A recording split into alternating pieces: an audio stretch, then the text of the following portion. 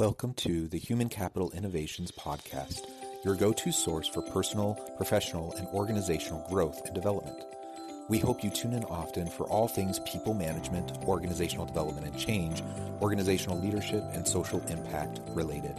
Maximize your personal and organizational potential with Human Capital Innovations Podcast.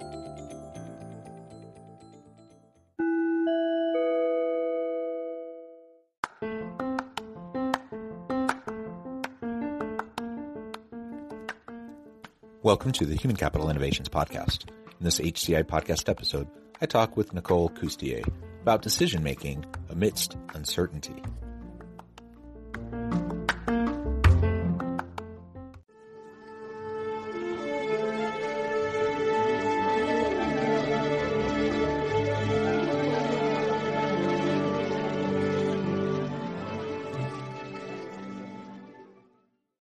Nicole Coustier, welcome to the Human Capital Innovations Podcast.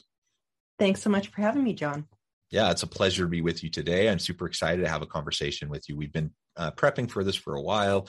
We finally get a chance to chat, and today we're going to be exploring decision-making amidst uncertainty. Now, certainly we're in the prime time of uncertainty. We've all been living it the last 18 plus months during this COVID pandemic.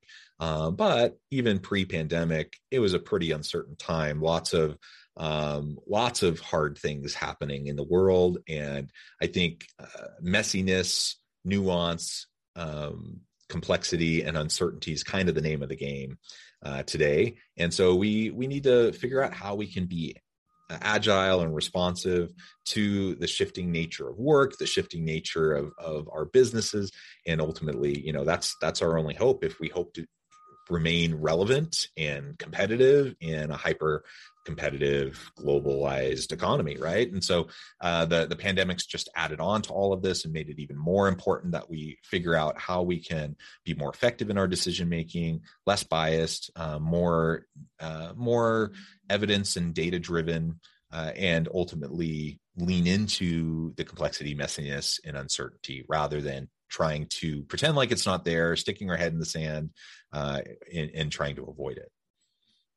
Yeah, no question. And I think if there's anything that the pandemic has shown us is that we can use a different lens through which we evaluate our options and actually make those decisions.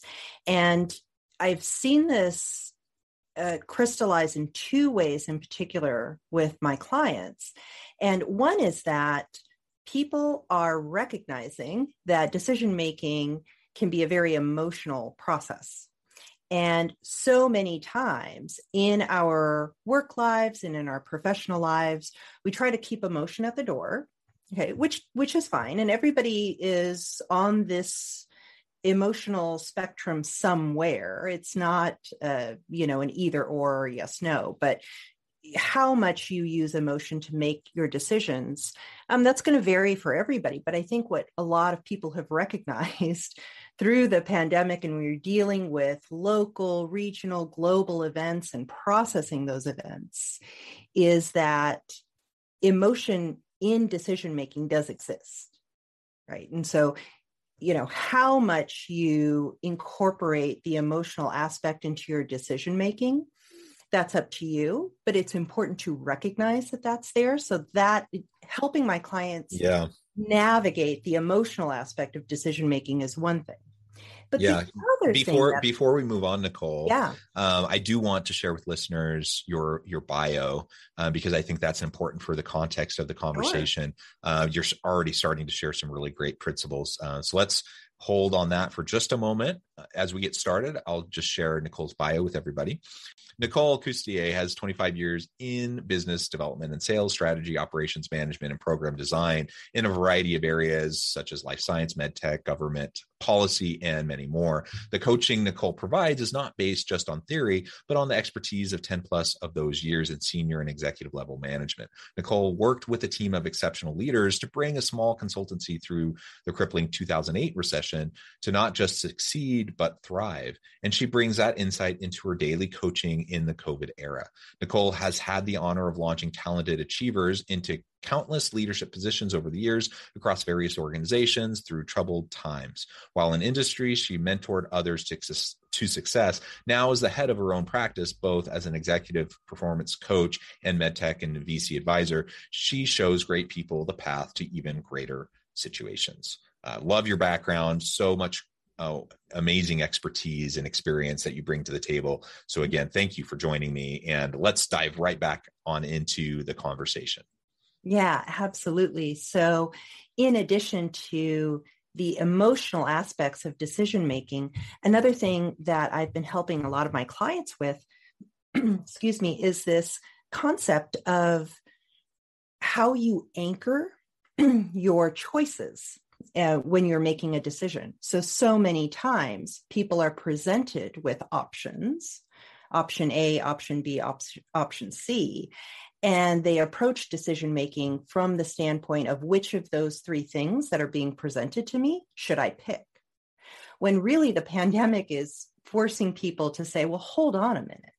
Maybe I don't like any of those three options, and maybe I want to create an option D for myself and for my family and for my teams and for anybody that I'm responsible for. And what does that look like? And how do we create that? And how do I pursue that? And so it's been a very interesting exercise when those two things, the emotion involved in decision making, and then putting an option for yourself on the table, those things have always existed in decision making, but it's the COVID era which are prompting people to explore those things further. Yeah, excellent. And to loop back on really what you've framed out for the start of this conversation, and I said it in the introduction, like we want to be data-driven, evidence-driven decision makers, but we can't ignore the reality that we are human beings. We are social animals. We are emotional creatures, and we can't just put our heads in the sand and pretend like we're completely analytical and that we can completely check our emotions at the door. The reality is we all have biases. We all have prejudices. We all have these things that influence the way we process the information that we're taking in. So even I can get 10 really intelligent, well-meaning, super competent individuals around the table, all looking at the exact same data, and they will come to different decisions, right? They'll arrive at different outcomes. Does that mean, some of them are more ethical, they're just better than others? Sometimes maybe, but a lot of it's just the way we process information. And so being evidence-driven, being data-driven is important, but we also have to recognize the very real human reality that we all filter information in a variety of ways. And depending on how we filter that information, that's going to drive the types of decisions we come to. So we just need to be clear-eyed about that. We need to recognize that that's happening within us, and that can increase the chance that we can sidestep implicit biases that might unduly influence the way we're making decisions, and that we can ultimately kind of prioritize what's most important to us in terms of how we're interpreting the evidence that might be available to us. That's right. And I think, getting to the point where we as individuals accept a responsibility for our thought process, our filters, our emotional drivers. It's about awareness, but also accepting responsibility that is what you are doing when you are going into the decision-making process or deciding how you're going to be showing up in your teams, in your organization, in your network, right? So for a lot of my clients, what is especially challenging is once they have awareness, they're jumping to the conclusion that, oh my goodness, this is an emotional decision that I'm making here. I must stop that. And for me, I'm saying, well, time out. It's good that you've acknowledged that. Now you can make a separate determination. Do I want it to be driven by that? Do I want to feel something else? How do I want to show up? You can layer this that is not, just replacing one type of judgment for another knee-jerk judgment, right? So there is the awareness of the bias that you're bringing to the situation. That in and of itself is fantastic. And that allows you to make more informed decisions about how you want to proceed.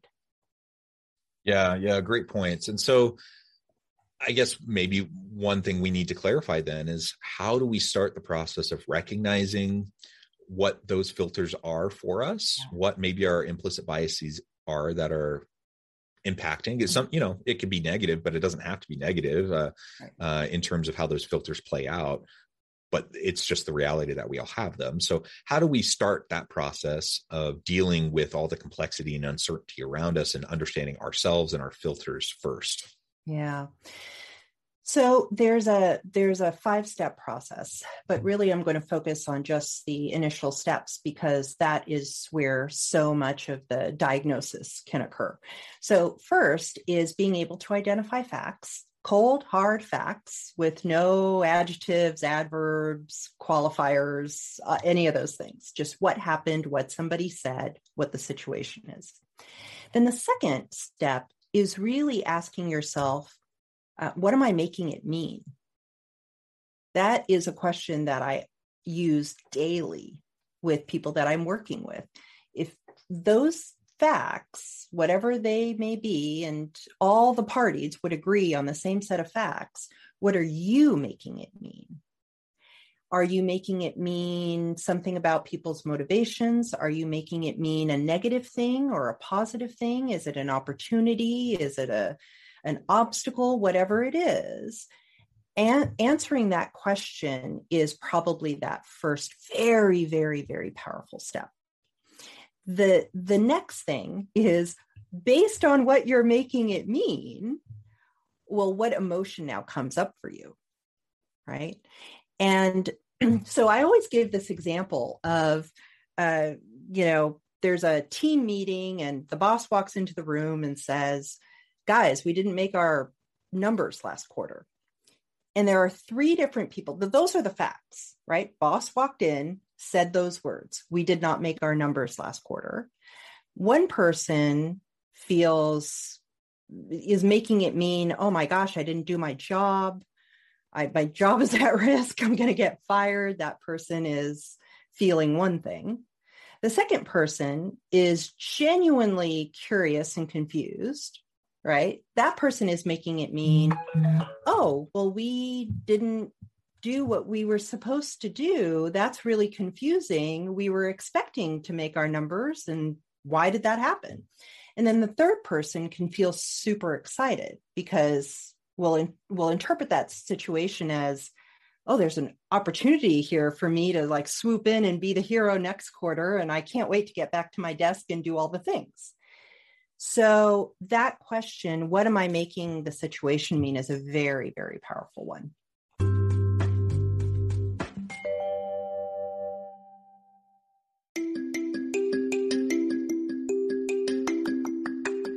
I'm excited to announce the publication of my new book from HCI Press, Bluer Than Indigo Leadership: The Journey of Becoming a Truly Remarkable Leader. Early in my adult life, I learned about an Asian proverb that translates as bluer than indigo. If you think about the color indigo, it is a brilliant, deep, and vibrant blue, what some would call the bluest of blues. To have something that is bluer than indigo is rare and truly remarkable. Contrary to popular myth, there is no one-size-fits-all or cookie-cutter approach to effective leadership. There's no silver bullet, no secret sauce, no go-to model that will solve all of our problems. The truth is, great leaders have all had their unique strengths and flaws, and have all had to discover and then pave their own distinctive path in their life's journey to fulfill their leadership potential. Bluer Than Indigo Leadership will help you discover your own path and explore those ordinary, everyday actions that will help you respond to an uncertain future and produce extraordinary results for individuals, teams, and organizations.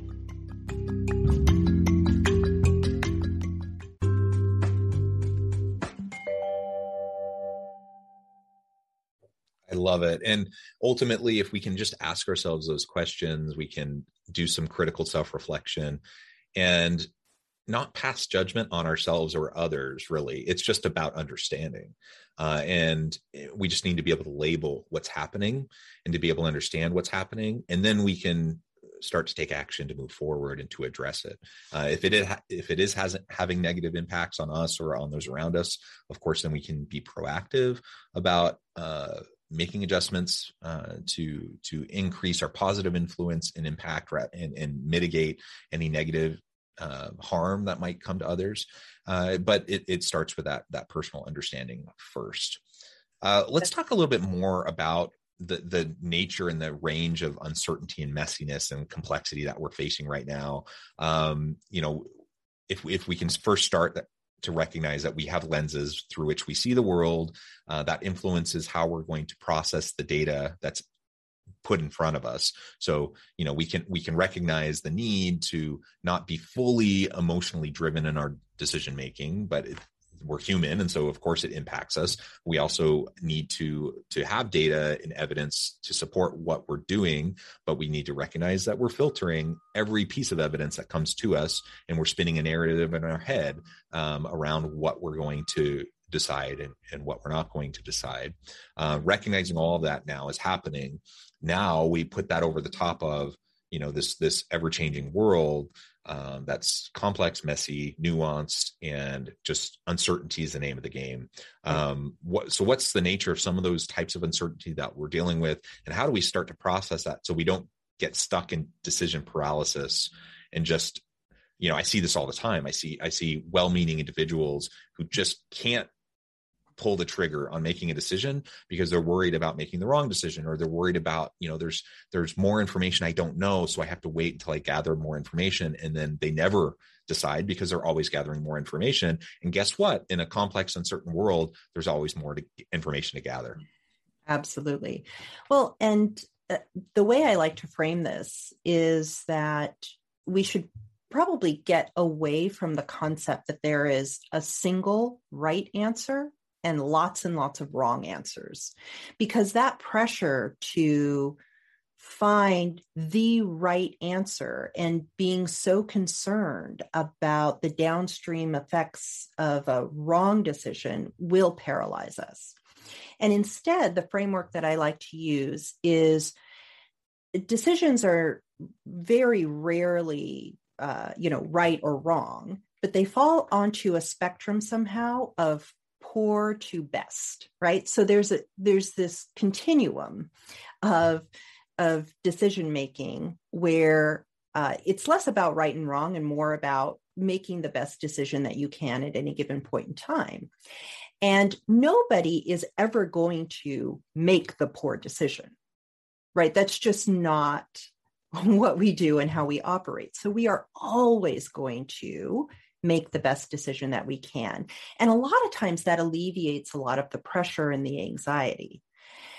But also notice when you are using your future self to judge your current self, right? That's never going to be helpful. Of course, your current self is going to know more. And so what?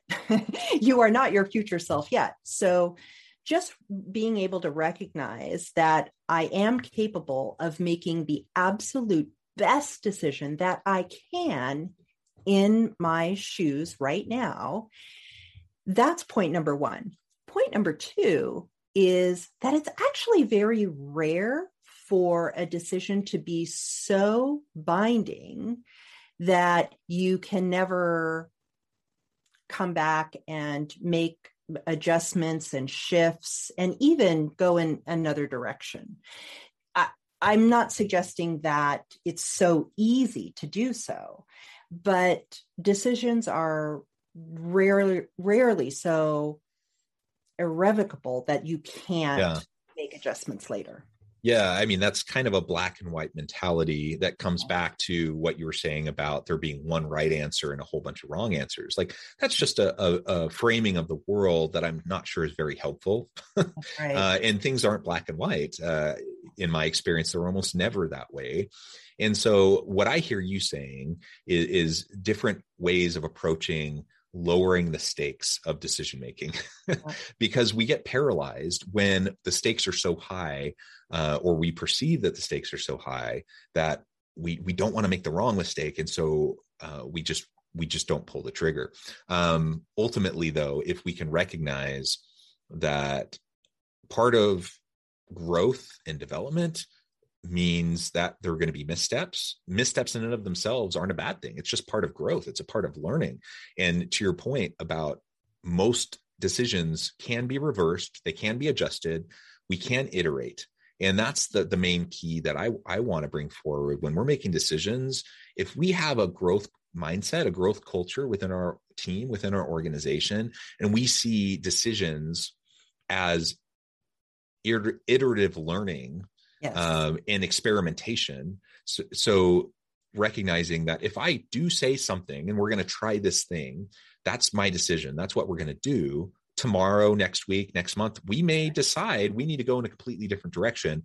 And that's okay, because that's learning. That's iterative learning. We're experimenting as we go. And by the way, when we are experimenting as we go, we're gathering more data, more information, which can help us hone our decision making, right? That's absolutely right. And I love the way you talk about decision-making as a skill and it being iterative, because it is. And the way we sharpen our skills is to practice. You can get better at decision-making. The way to do it is to make lots and lots of decisions. Lots and lots. Put yourself in a situation where the decision matters. And if you're doing that so infrequently, you could have a crisis of confidence at every single decision. But if you are putting yourself in the situation where I'm going to be learning through this process and I'm going to get better at decision making by making these types of decisions every day, every week, just keep going, what you're going to find is you get so much better at it. You're going to be able to filter through all the onslaught of data that you get. You're just going to be better at making the best decision that you can at any point in time, but you do need to practice. Yeah, and that practice, again, it lowers the stakes of a single decision. And so I don't need to be so fearful. And I can also demonstrate and model for my people. So say I'm leading, I don't know, it could be a small team all the way up to I'm an executive with a whole bunch of people that ultimately I'm responsible for. But when I demonstrate this and model this for my people, then I show them and I give them permission to do the same, so that they don't get paralyzed in their own daily work, that they can have the autonomy to make the decisions they need to be able, they're the experts in their area, right? So I need to lean on their expertise. Not everything should funnel through me in making decisions. I should empower them and delegate as appropriate, related to their expertise, so they can have autonomy over their own decision-making in their day-to-day jobs. And I can demonstrate and model for them how to do that so they can learn and grow and develop. And then things don't get clogged up and log jammed. And, that's like one of those frustrations that everyone has to deal with in most organizations with a lot of bureaucracy.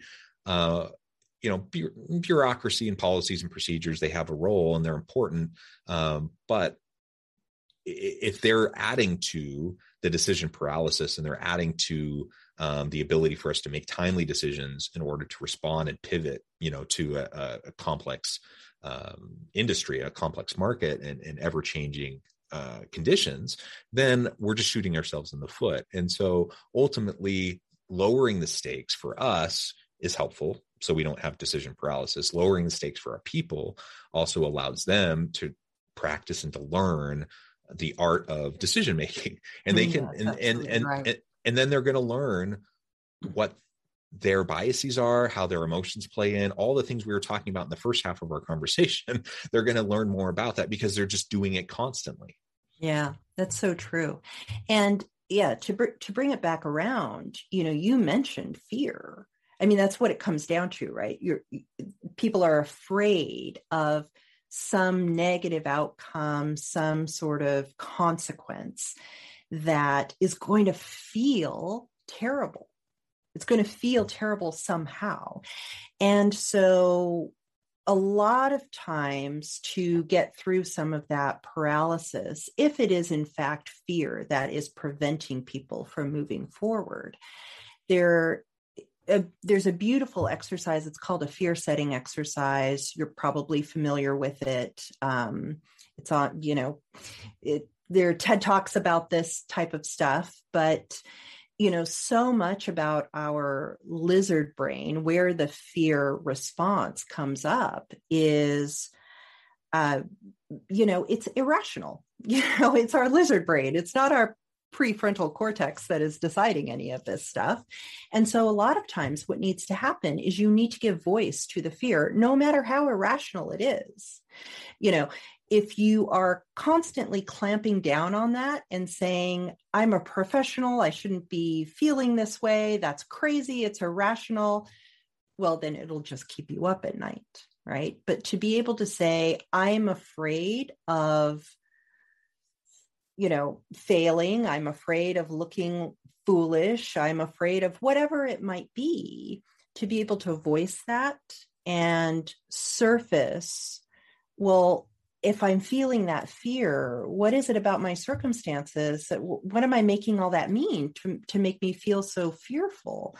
Being able to surface that, and to your point, having your teams and your people recognize that you go through this process and that you understand and appreciate that that's a human process and you have ways of tackling it, is a beautiful way to empower people and give others the practice that they need to make better decisions.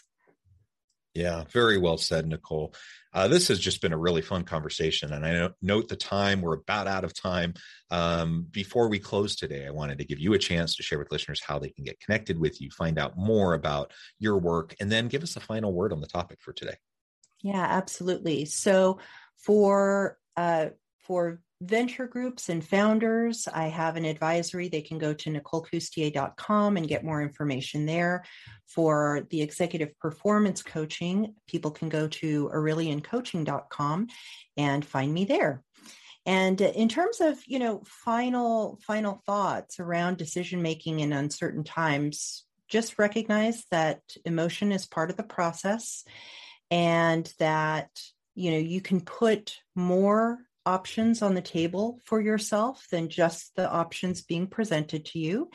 And that third, being able to recognize that there are ways to get out of paralysis. There are actual techniques that you can use to empower yourself and get over the hump.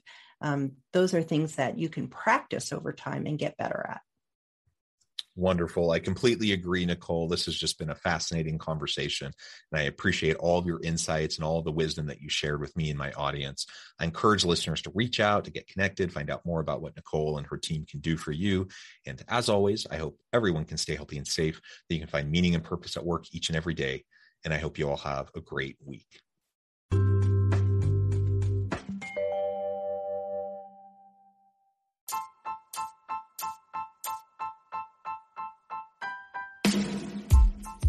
The alchemy of truly remarkable leadership.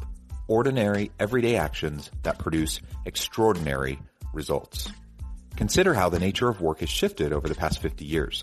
With increased globalization, rapid technological advancement, and the shift in economic composition, the average job of today looks very different than the average job of 50 years ago. What will the jobs and organizations of tomorrow look like? Moreover, what does this all mean for organizational leaders? What are the core competencies and capabilities of organizations and their leadership that are prepared for continued disruption and geopolitical and socioeconomic shifts?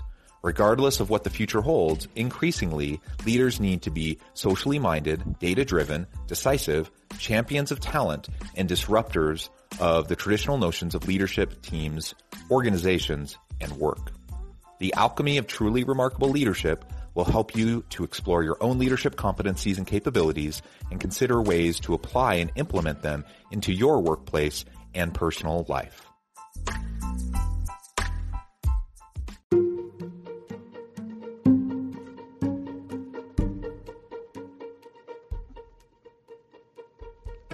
check out Human Capital Innovations magazine, Human Capital Leadership.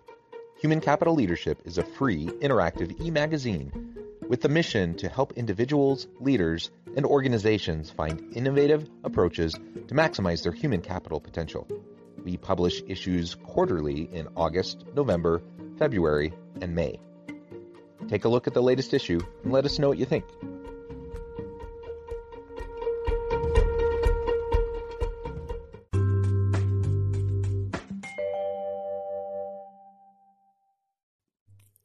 Thanks again for joining us for this episode of the Human Capital Innovations Podcast. I hope you stay healthy and safe and that you have a great week.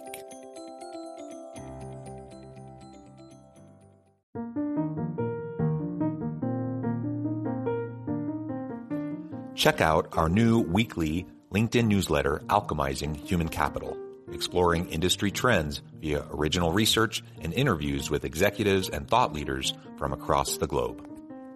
We look forward to having you join us.